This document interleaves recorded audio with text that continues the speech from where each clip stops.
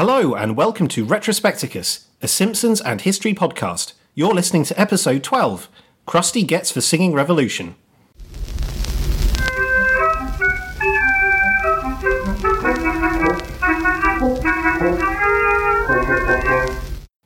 Hey, listeners!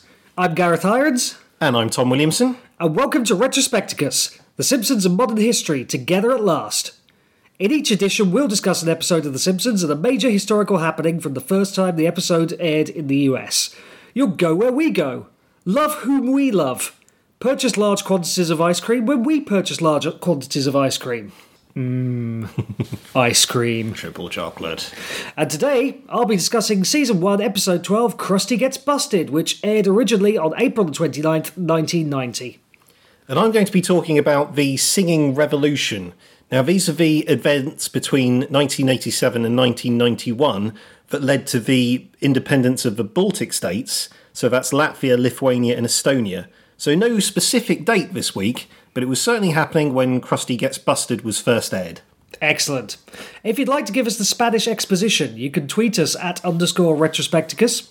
Don't forget the underscore, because we certainly can't. Or send us an email to podcast@retrospecticus.org. Nice one. And I just want to say hello to Mr. Sandwich. That's Neil. Thanks for getting in touch with us on Twitter, and sorry we couldn't answer your pacemaker questions. Yes, but you should really make a priority of answering those questions. Yeah, but I don't know, maybe Neil should be seeing a doctor. It's a possibility. We don't have many listeners, we have to look after them all. So That is true. Excellent. So, as I said before, Krusty Gets Busted, April the 29th, 1990. US viewership had a Nielsen rating of 16.4.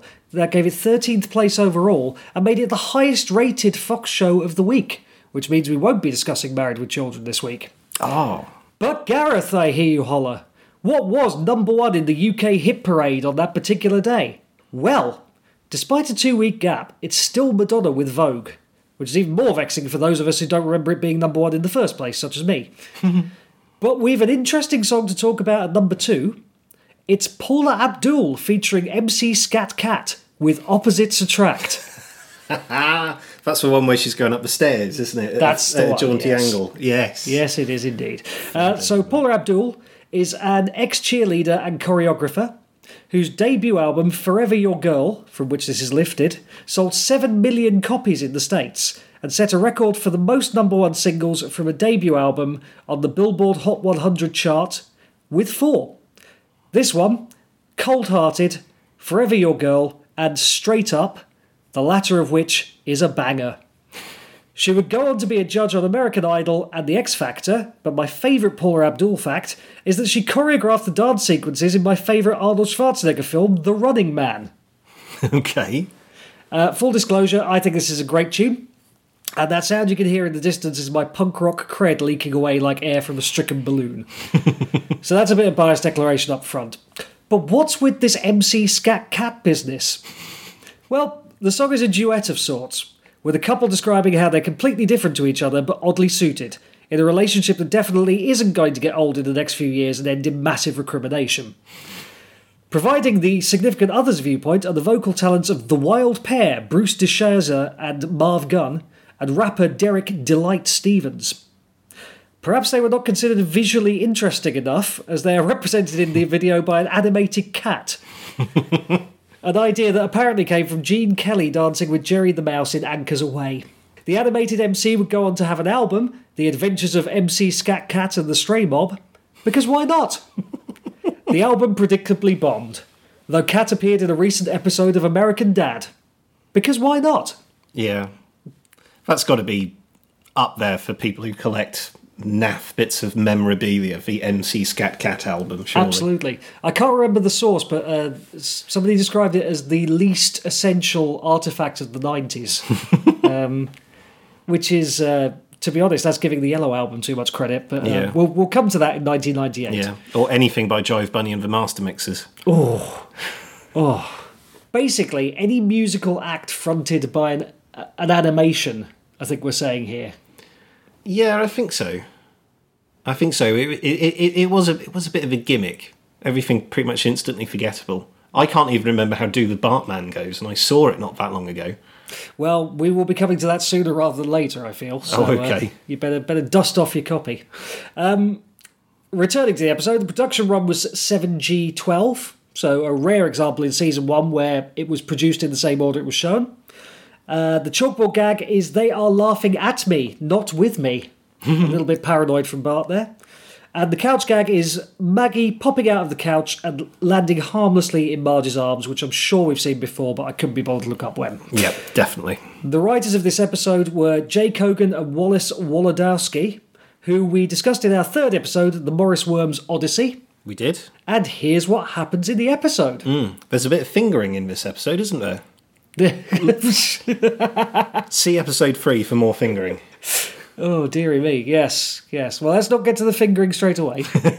Hold your horses. Absolutely. So, Bart and Lisa are watching the Krusty the Clown show, which opens with the following call and response sequence, which Tom will now help me to do. Yep. Hi, kids. Who do you love? Krusty! How much do you love me? With all our heart! What would you do if I went off the air? We'd kill ourselves! Although it's worth noting that the juvenile suicide rate did not spike when Krusty got cancelled in later episodes, so that's a rather disingenuous assertion. Anyway, Krusty attempts to fire his sidekick, Sideshow Bob, out of a cannon, but over-applies the gunpowder, leading to a much less spectacular but much more painful-looking explosion. Krusty then hits what appears to be his catchphrase. Don't blame me, I didn't do it! Which is odd as that will be Bart's catchphrase when he joins the cast of the Krusty the Clown show. So much history. Yeah. Such continuity. Back to the task at hand. Krusty throws to an Itchy and Scratchy cartoon, Burning Love, which I think you summed up the best earlier, Tom. Oh, so yeah, I love Itchy and Scratchy from back then because it's when Itchy and Scratchy was at its most pure. So nothing nuanced, nothing complicated, just Scratchy getting shot with a flaming arrow and running around in flames. Brilliant. What more do you need? Fantastic. Such purity.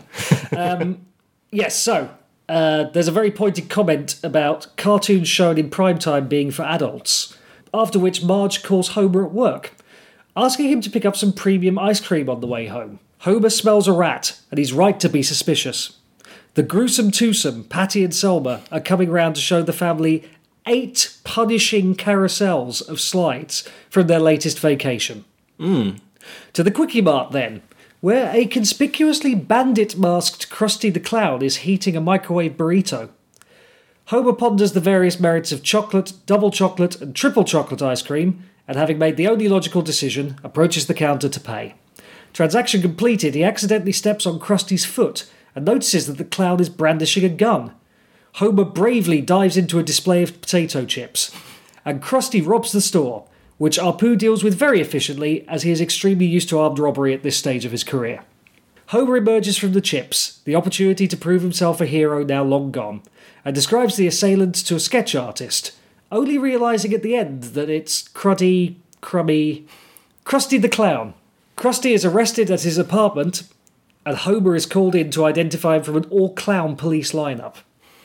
Meanwhile, the rest of the family have been bored stupid by the slideshow, when Homer returns, not quite in time to soften the blow from Bart, who hears about Krusty's incarceration from the television news. Patty and Selma also get to hear Homer's derogatory comments about them from the CCTV footage, as unusually, it is CCTV with audio. Yeah. That was a technological marvel from 1990. A disillusioned Bart withdraws to bed to glumly contemplate his Krusty merchandise. A media circus gathers, a classic Springfield media circus, and footage of Krusty's near-fatal heart attack from 1986 is dredged up, along with his literacy campaign, with the hook, "Give a hoot, read a book." Bart witnesses him entering the courtroom with his flesh-coloured face. Krusty's pale skin has variously and confusingly been presented as makeup and his actual skin tone throughout the progression of the season. But for this one, he's obviously face-painted when he's in garb. His drab clothes and his small feet. Krusty's opening night jitters nearly cause him to plead guilty by accident, but Homer's identification of him pretty much seals the deal anyway. His court appearance also leads to a shocking revelation. Krusty is illiterate. He is also eventually found guilty, whilst Reverend Lovejoy oversees a Beatles-style merch burning. which Marge royally stokes with Bart's gigantic collection. Lisa and Maggie watch the Krusty the Clown show, now fronted by Sideshow Bob.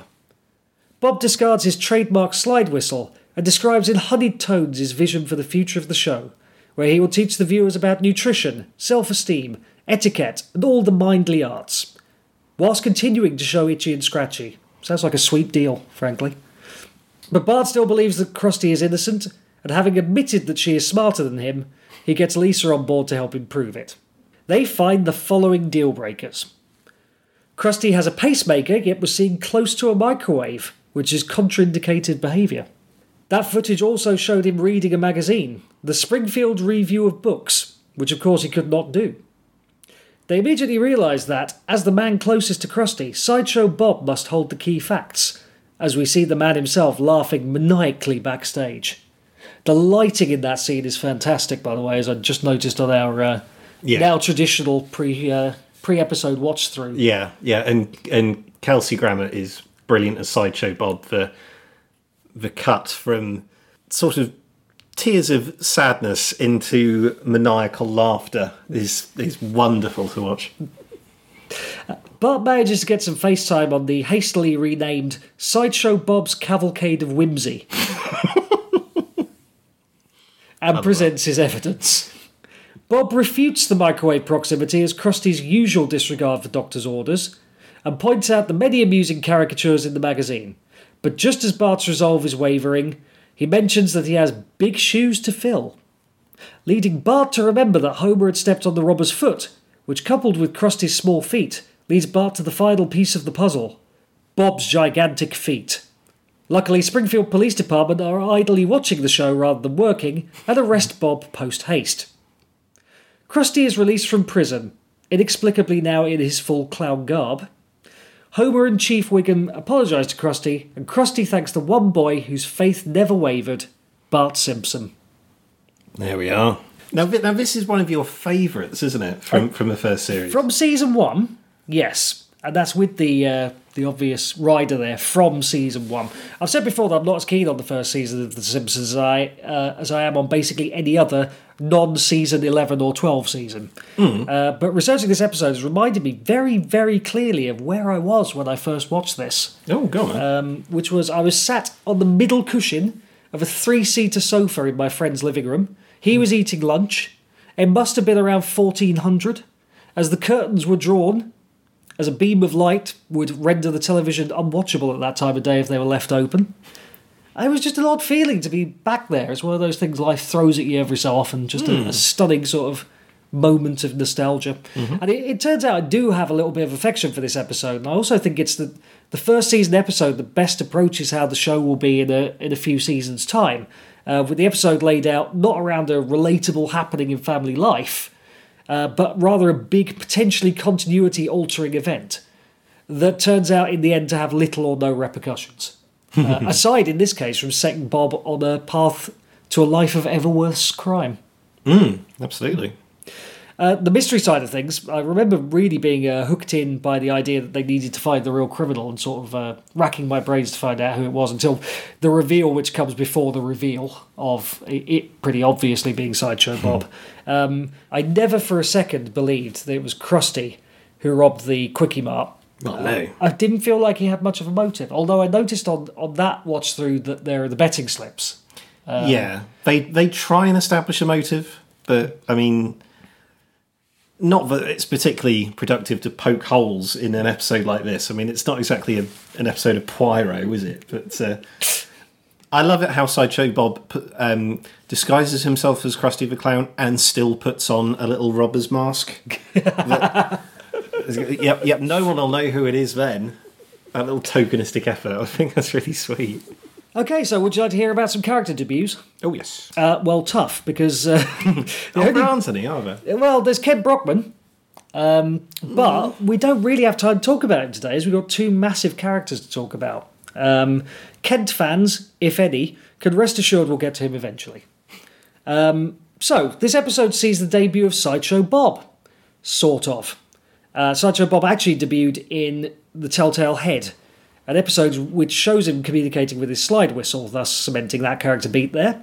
But in that episode, he had different hair, more of a classic afro than the thing he has now. Yeah. And for the rest of the Simpsons run. So I think we can probably count this as a debut. Yeah. Certainly a meaningful debut. Oddly enough, on his debut, he looks quite a lot like Brittany, the little girl who's in the opening scene of this episode. So, Yes. certainly hair-wise, anyway. I wonder if that was why they decided to change the design. Can't have two people on screen with the same hair. Oh, that would be No, terrible. no. Can't Terrible. do that. So here's Sideshow Bob's first gleaming. And the first question is, how did he get the Sideshow gig if he dislikes it so much? Well, the Yale-educated Republican character of Robert Underdunk Terwilliger, And it's definitely underdone. definitely Underdunk, will be explained in later episodes to have accompanied his brother Cecil to an audition for a role on Krusty's show, where he would accidentally upstage his brother with a fantastic pie-in-the-face take, thus taking the Sideshow mantle for himself. Mm-hmm. He is voiced iconically by Kelsey Grammer, to the extent that he would, to all intents and purposes, be Evil Frasier in later episodes. Bob despises anything he sees as lowbrow, and believes in bringing culture to the masses by any means necessary, though he will also evolve a murderous streak as regards one Bart Simpson, who has a 100% record of wrecking Bob's evil schemes. Bart, however, is not necessarily his nemesis, as garden rakes are just as much of a thorn in his side.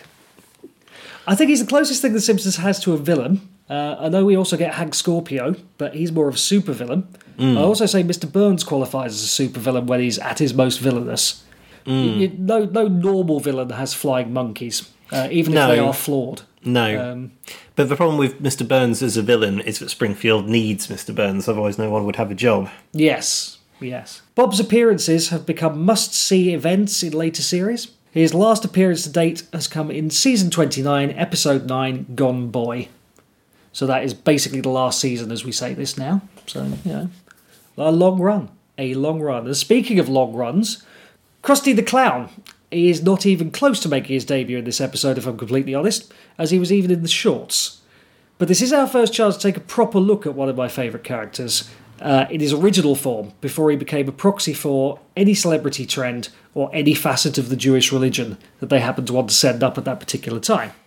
Here he is as originally envisaged, one of a great tradition of America's local entertainers, a low-budget television clown, known and revered in Springfield and possibly other parts of the state that Springfield is in, but assumedly very obscure in other parts of America where they doubtlessly have their own versions.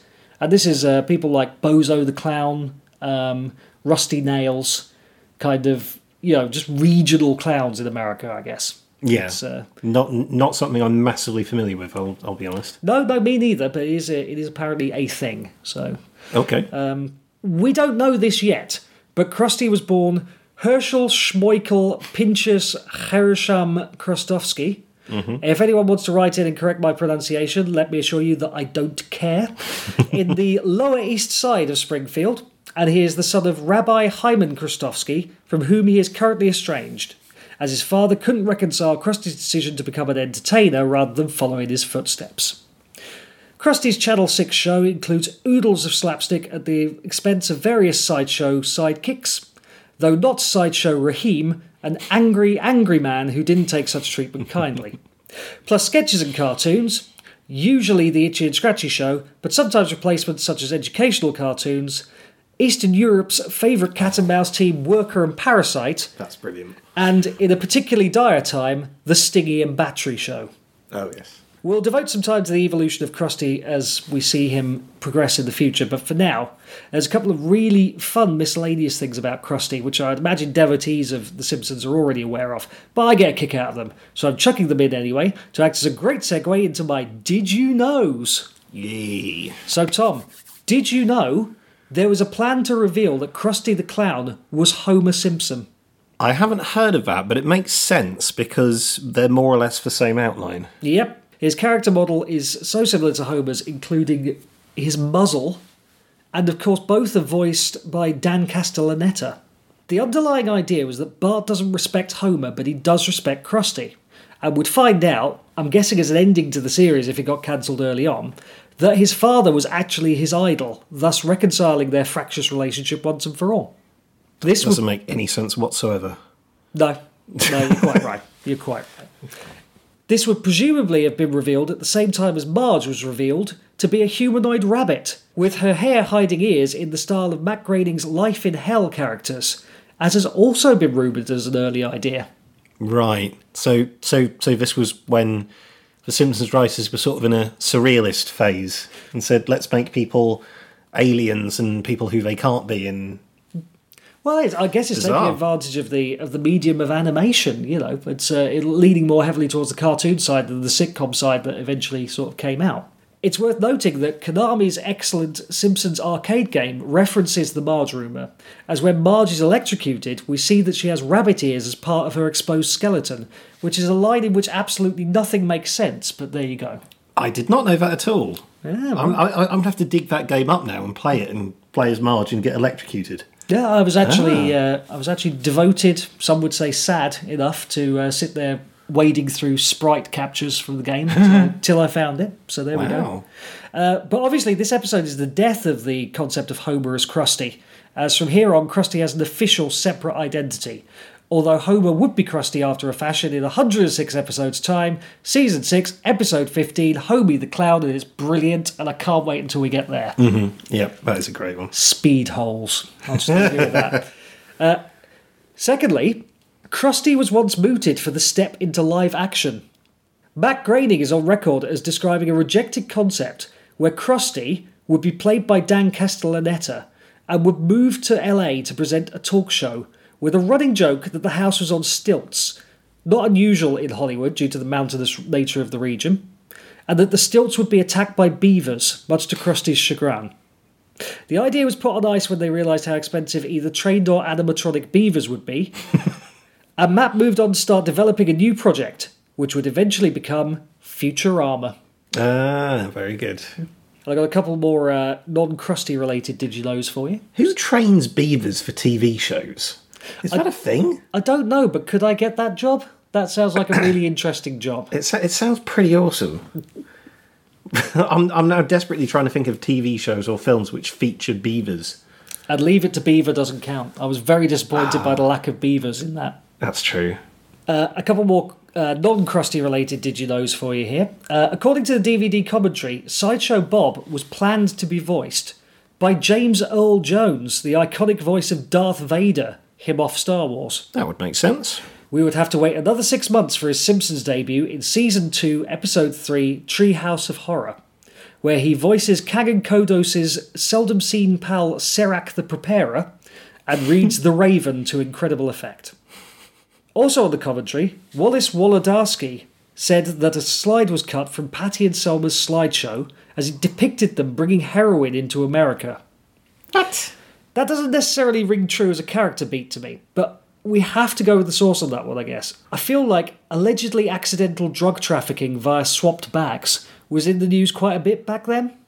So maybe it was topical enough to be something that would have been featured at the time. Yeah, drugs mules in the early 90s, yeah. Yeah, that happened, yeah. Yeah. Excellent. And that is Krusty Gets Busted. Good stuff, good and stuff. Now let's warm up our pipes for a singing revolution. Yes, absolutely. Now, in terms of pronunciations, I know Wallace Wolodarski is an amazing name to pronounce, but I've learnt my lesson from previous stories, and I'm not even going to try and pronounce all the names of the Estonian, Lithuanian, and Latvian leaders.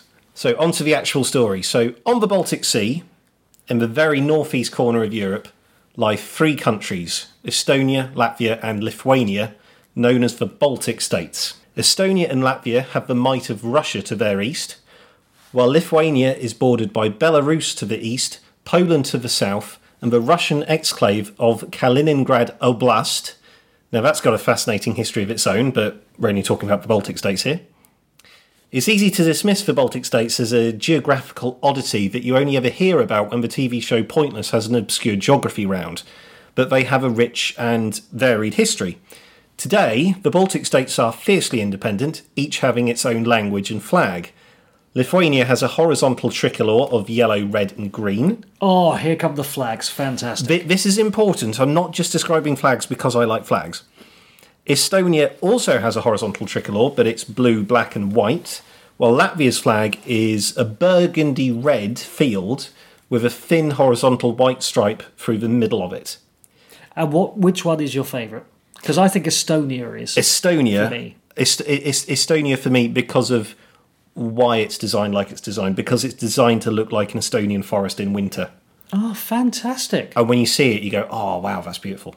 The photo, that is. The photos can be absolutely breathtaking, not so much three stripes. Anyway, so you only have to look at their location on the map to guess that they must have been bullied at some point by their more powerful neighbours.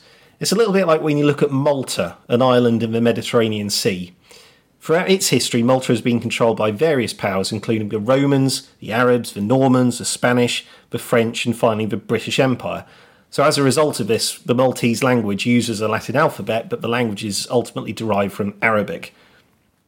So it's a very similar situation with the Baltic countries. They've been ruled by Poland, Sweden, Russia, Germany, Prussia, the list goes on. The Baltics border Russia, and they're not that far away from Germany, so that should give you some clue as to what's to come. The history of the region is very complex, so I'm going to start in 1869.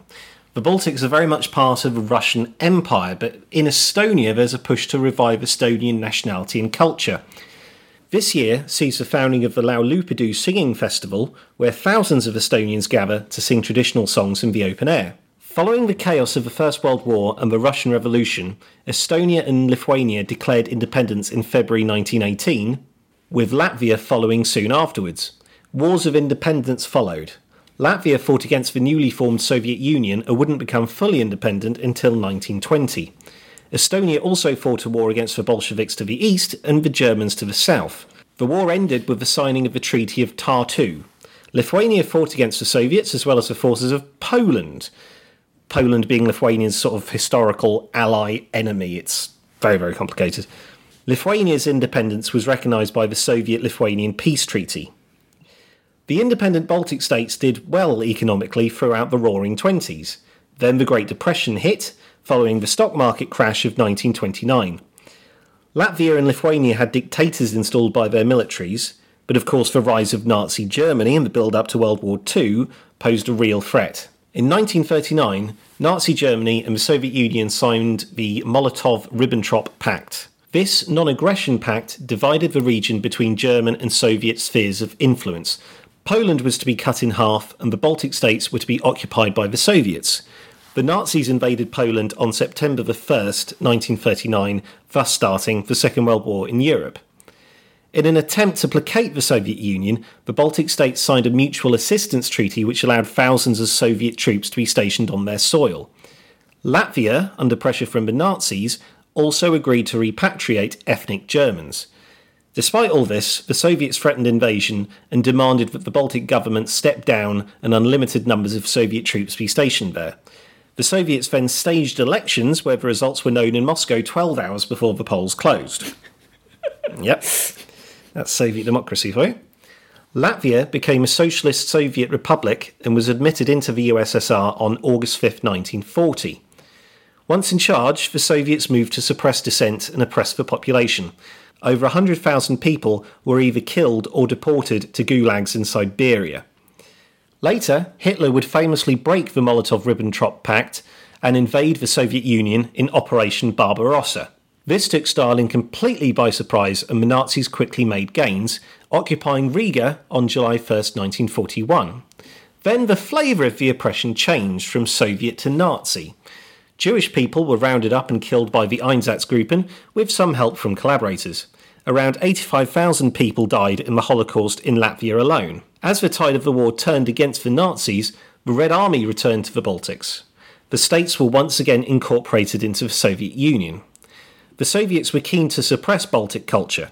To this end, nationalist symbols were banned, including the national flags. Here we go. Yep. It's all tying in now. Mm-hmm, including the national flags and various songs.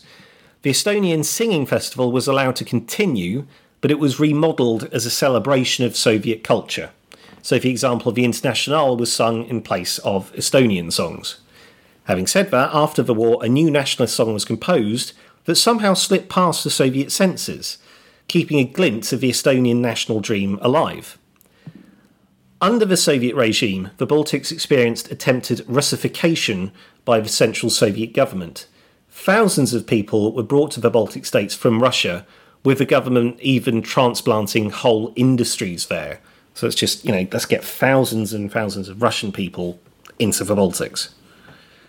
Of course, after World War II, Stalin was still in charge, and he carried out mass deportations from the Baltics under Operation Priboi. Thousands of men, women and children were taken from the Baltics to gulags in Siberia. Farms throughout the Baltics were collectivized. Once Stalin died and Nikita Khrushchev took over, things, calmed down a bit, but the prospect of Baltic independence was a long way off. National symbols were still banned, as were protests. Anyone attempting to make the case for Baltic independence in any way could expect to be punished. The status quo remained in the Baltics throughout the Khrushchev and Brezhnev eras. Then, after the moribund premierships of Andropov and Chernenko, the Soviet Union turned to the much younger Mikhail Gorbachev for leadership. And he implemented the politics of glasnost and perestroika, the policies that allowed for a McDonald's to be opened in Moscow, for example. I feel like Andropov and Chernenko are podcast favourites. They are a bit, just because it's an excuse for me to get the word moribund into the story. Yes, moribund is a fantastic phrase. So the more we can get Andropov and Chernenko in, because I imagine there's not that many more years where we're going to be able to reference the Soviet Union. So, we've got to make hay while the sun shines. Well, I suppose so. I mean, there are two, really key events that I want to do in future episodes, but I want to see if I can crowbar them in at some point. Excellent. Okay, so glasnost and perestroika. These roughly translate into openness and restructuring, with the former relating to a relaxing of state oppression and increased freedom of speech. In Estonia in 1987, the people attempted to exercise their new freedom of speech rights, but not in a way which you might expect. New strip mining was planned for the region. I know that sounds like a massive segue. It's like, strip mining? What's that got to do with anything? But anyway, so new strip mining was planned for the region and people were against it on environmental grounds. Before glasnost, any sort of process was illegal, but after, protesting in the case of the environment was, in theory, fine. So that's what happened. The Estonians, in kind of a let's poke the hornet's nest, let's see what we can get away with kind of way, they demonstrated against the strip mining and it was stopped. So not only did they get away with demonstrating, they used it to get what they wanted. So that emboldened them to see what else the Soviet authorities would tolerate. Estonian people started to gather publicly, and rather than flying their national flag, they flew the constituent parts of it. So they'd fly a blue flag next to a black flag next to a white flag. Ah, okay. So they'd go, well, that's not our flag, Soviet authorities. That's 3 different flags. But it is a compound flag. Yeah. And, they largely got away with that. So, and as the authorities let them get away with more and more, calls for an independent Estonia grew. And there was a similar situation in Latvia and Lithuania. In Lithuania, the reform movement gained popularity. The Lithuanian Supreme Soviet amended its constitution to allow for a multi-party system and to reintroduce the national flag and anthem. They also declared that Lithuanian law would take precedence over Soviet law. This was a wider part of the so-called War of Laws, when the individual republics of the USSR frequently clashed with the central government. Boris Yeltsin, in charge of the Russian SSR, did that quite a lot. On November 16th, 1988, the Estonian Parliament made the Estonian Sovereignty Declaration, declaring that laws made in the Estonian SSR would take precedence over laws made by the Supreme Soviet of the USSR. So Estonia did it as well, basically. So in Latvia, the Popular Front of Latvia and Latvian National Independence Movement became active. History doesn't record whether they clashed with each other in a sort of People's Front of Judea versus Judean People's Front kind of way. Splitter. Yeah, exactly. Then, and this for me is the coolest thing about this story, then on August 23rd, 1989, the 50th anniversary of the signing of the Molotov-Ribbentrop Pact, people from all 3 Baltic states took part in a huge peaceful protest, the Baltic Way. An estimated 2 million people formed a human chain that joined all 3 capitals, So, off the top of my head, that's about 400 miles. 2 million people all in one long line. It's amazing. Wow. Yeah. It's like Hands Across America, but not in America. Yeah, yeah. And it made headline news throughout the world and it was an enormous achievement, especially when you consider that the Soviets still controlled a lot of the media. So these days it's difficult to get a few thousand people together for any sort of protest. Imagine getting 2 million people when, to sound old, no social media back then, no email. Well, email existed in the world, but when you got the Soviets controlling the media, very, very difficult thing to do.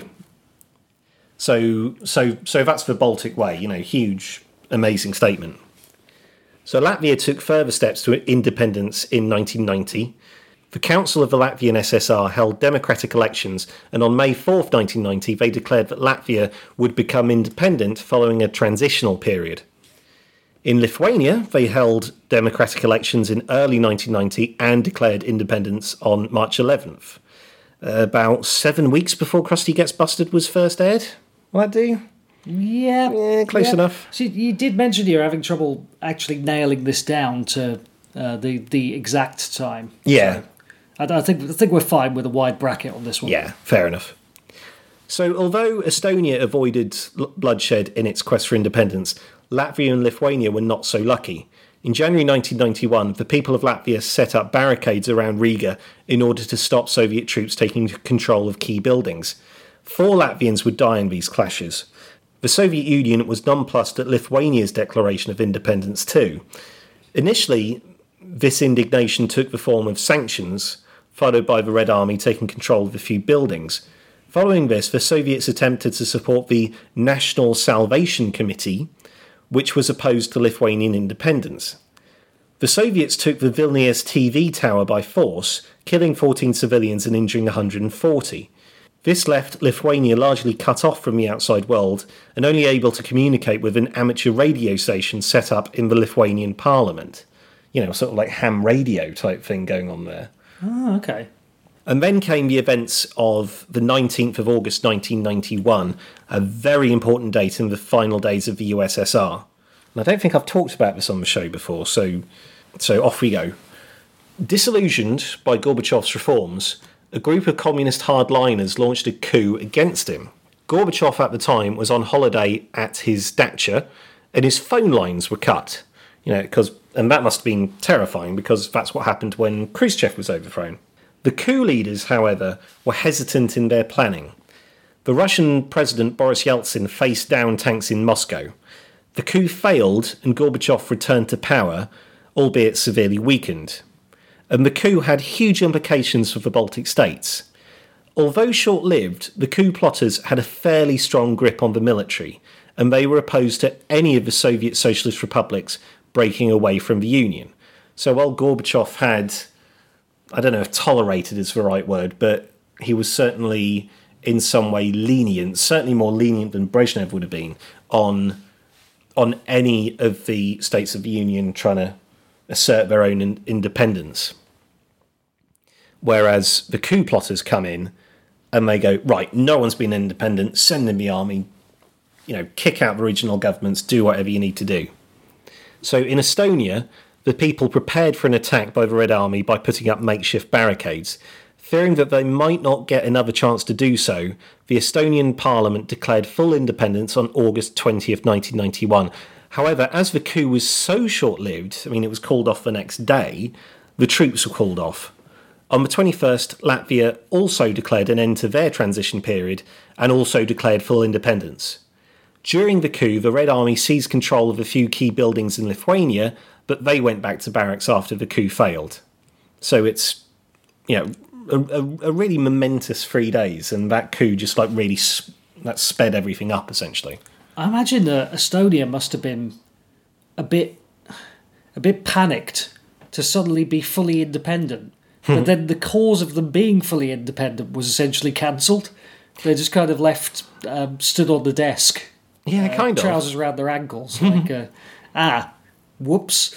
Well, but it seems to have worked out well for them. Yeah, so. exactly. Well, they wanted to be independent anyway, but yeah, it quickly went from a a sort of do or die type thing to, hey, we've done it. Hooray! So the USSR had little life left in it, and it was officially dissolved on Christmas Day 1991, with all the remaining republics becoming independent countries. Since then, the Baltic states have developed into what you might call successful Western democracies. They all became UN member states in 1992 and turned their attentions to the West. Estonia became a member of NATO in 2003, followed by Latvia and Lithuania the following year. 2004 also saw each of the Baltic states join the European Union following a series of referenda where membership was accepted by roughly 2-1. You know, smart people in the Baltics, they know what's good for them. And a majority of more than a couple of percent. Absolutely.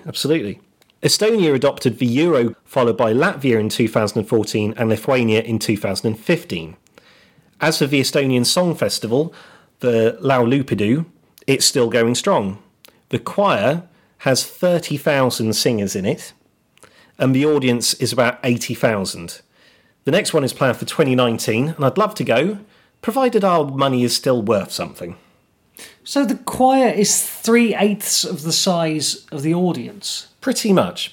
They have this absolutely enormous stand. I've seen videos of it. So 30,000 people singing in unison, and obviously you can't capture that with audio. So I'd absolutely love to go to it, knowing the historical significance of it, because it's a day when Estonians celebrate being Estonian. Because one of the things that annoys me about some people is when they go on about nations, and there shouldn't be any borders, and you shouldn't take pride in your country or anything like that. But I just don't think people have been in a situation where outside powers prevent you from being what you want to be, essentially. Yeah. So, you know, the Baltics suffered horribly in the Second World War. Yeah, as did loads of places. But they like had the worst of both worlds. They had the Soviets, and they had the Nazis, and they had the Soviets again. And the Soviets didn't want them to be Lithuanian, Latvian, Estonian. They wanted them to be Russian over time. They wanted to try and relegate the language, relegate the culture. People hid flags for 60-odd years. You know, once the Soviets came back, they took their national flags, put them under the bed, in drawers, whatever. And when the independence movements came, then they took them out again. So yeah, nationalism for the Baltics is so much more than just waving a flag and singing a few songs. It means being who you want to be and not being under the yoke of Soviet or Nazi oppression. Excellent. Well, I was just going to make a joke about the size of the band compared to the size of the audience, and then I remembered I have actually played to audiences that weren't as big as my band, and I used to play the three-piece. So, one of the reasons I love studying the Baltics, and you know, because they are kind of obscure little countries if you look at them on the map, and they're really easy to miss in terms of modern history or whatever. But I just think the turnaround is absolutely incredible, because, you know, up until late 80s, early 90s, they were part of the Soviet Union, you know, not part of the sphere of influence, not within the Iron Curtain, you know, like East Germany and Poland were. They were actually part of the Soviet Union, and now they're part of the European Union, you know, complete other side, and they're part of NATO. And that is certainly still a big issue today in 2018, because you've got Donald Trump who talks about weakening NATO, and you've got a very much emboldened Russia under Vladimir Putin, who's already invaded Crimea, and technically he hasn't invaded eastern Ukraine, but he has, basically.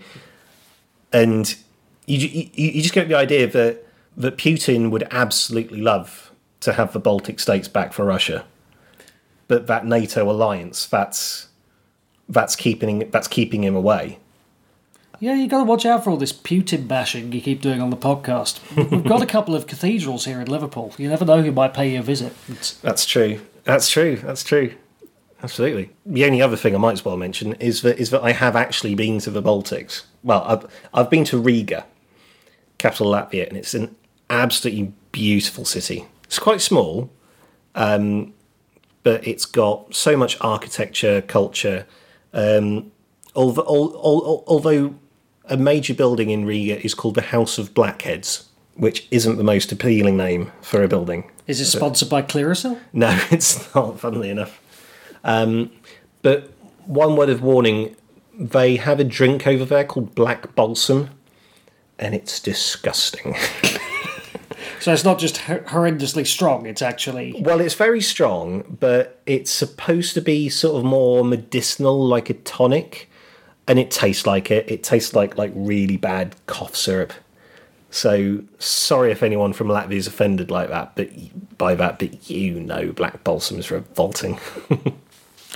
And if you are from Latvia and were offended by Tom, then please drop us an email to podcast@retrospecticus.org or get in touch via Twitter @_retrospecticus. Don't forget the underscore because we certainly can't. Yep. And with that, I think that just about wraps it up. We've got one more episode left of Series 1. We have. And it's rubbish. There we are. It's rubbish. Look forward to that, folks. By which I mean the episode of The Simpsons is rubbish, not the episode of our excellent podcast, which will, of course, be excellent. Yes. And if you think it's excellent, please leave us a review on iTunes. Oh, you would have no idea the medicinal effect of Black Balsam. Sorry, I mean a 5-star review on iTunes of a rainy Monday morning. Not that I'm begging or anything, but, no, it's good. It's true.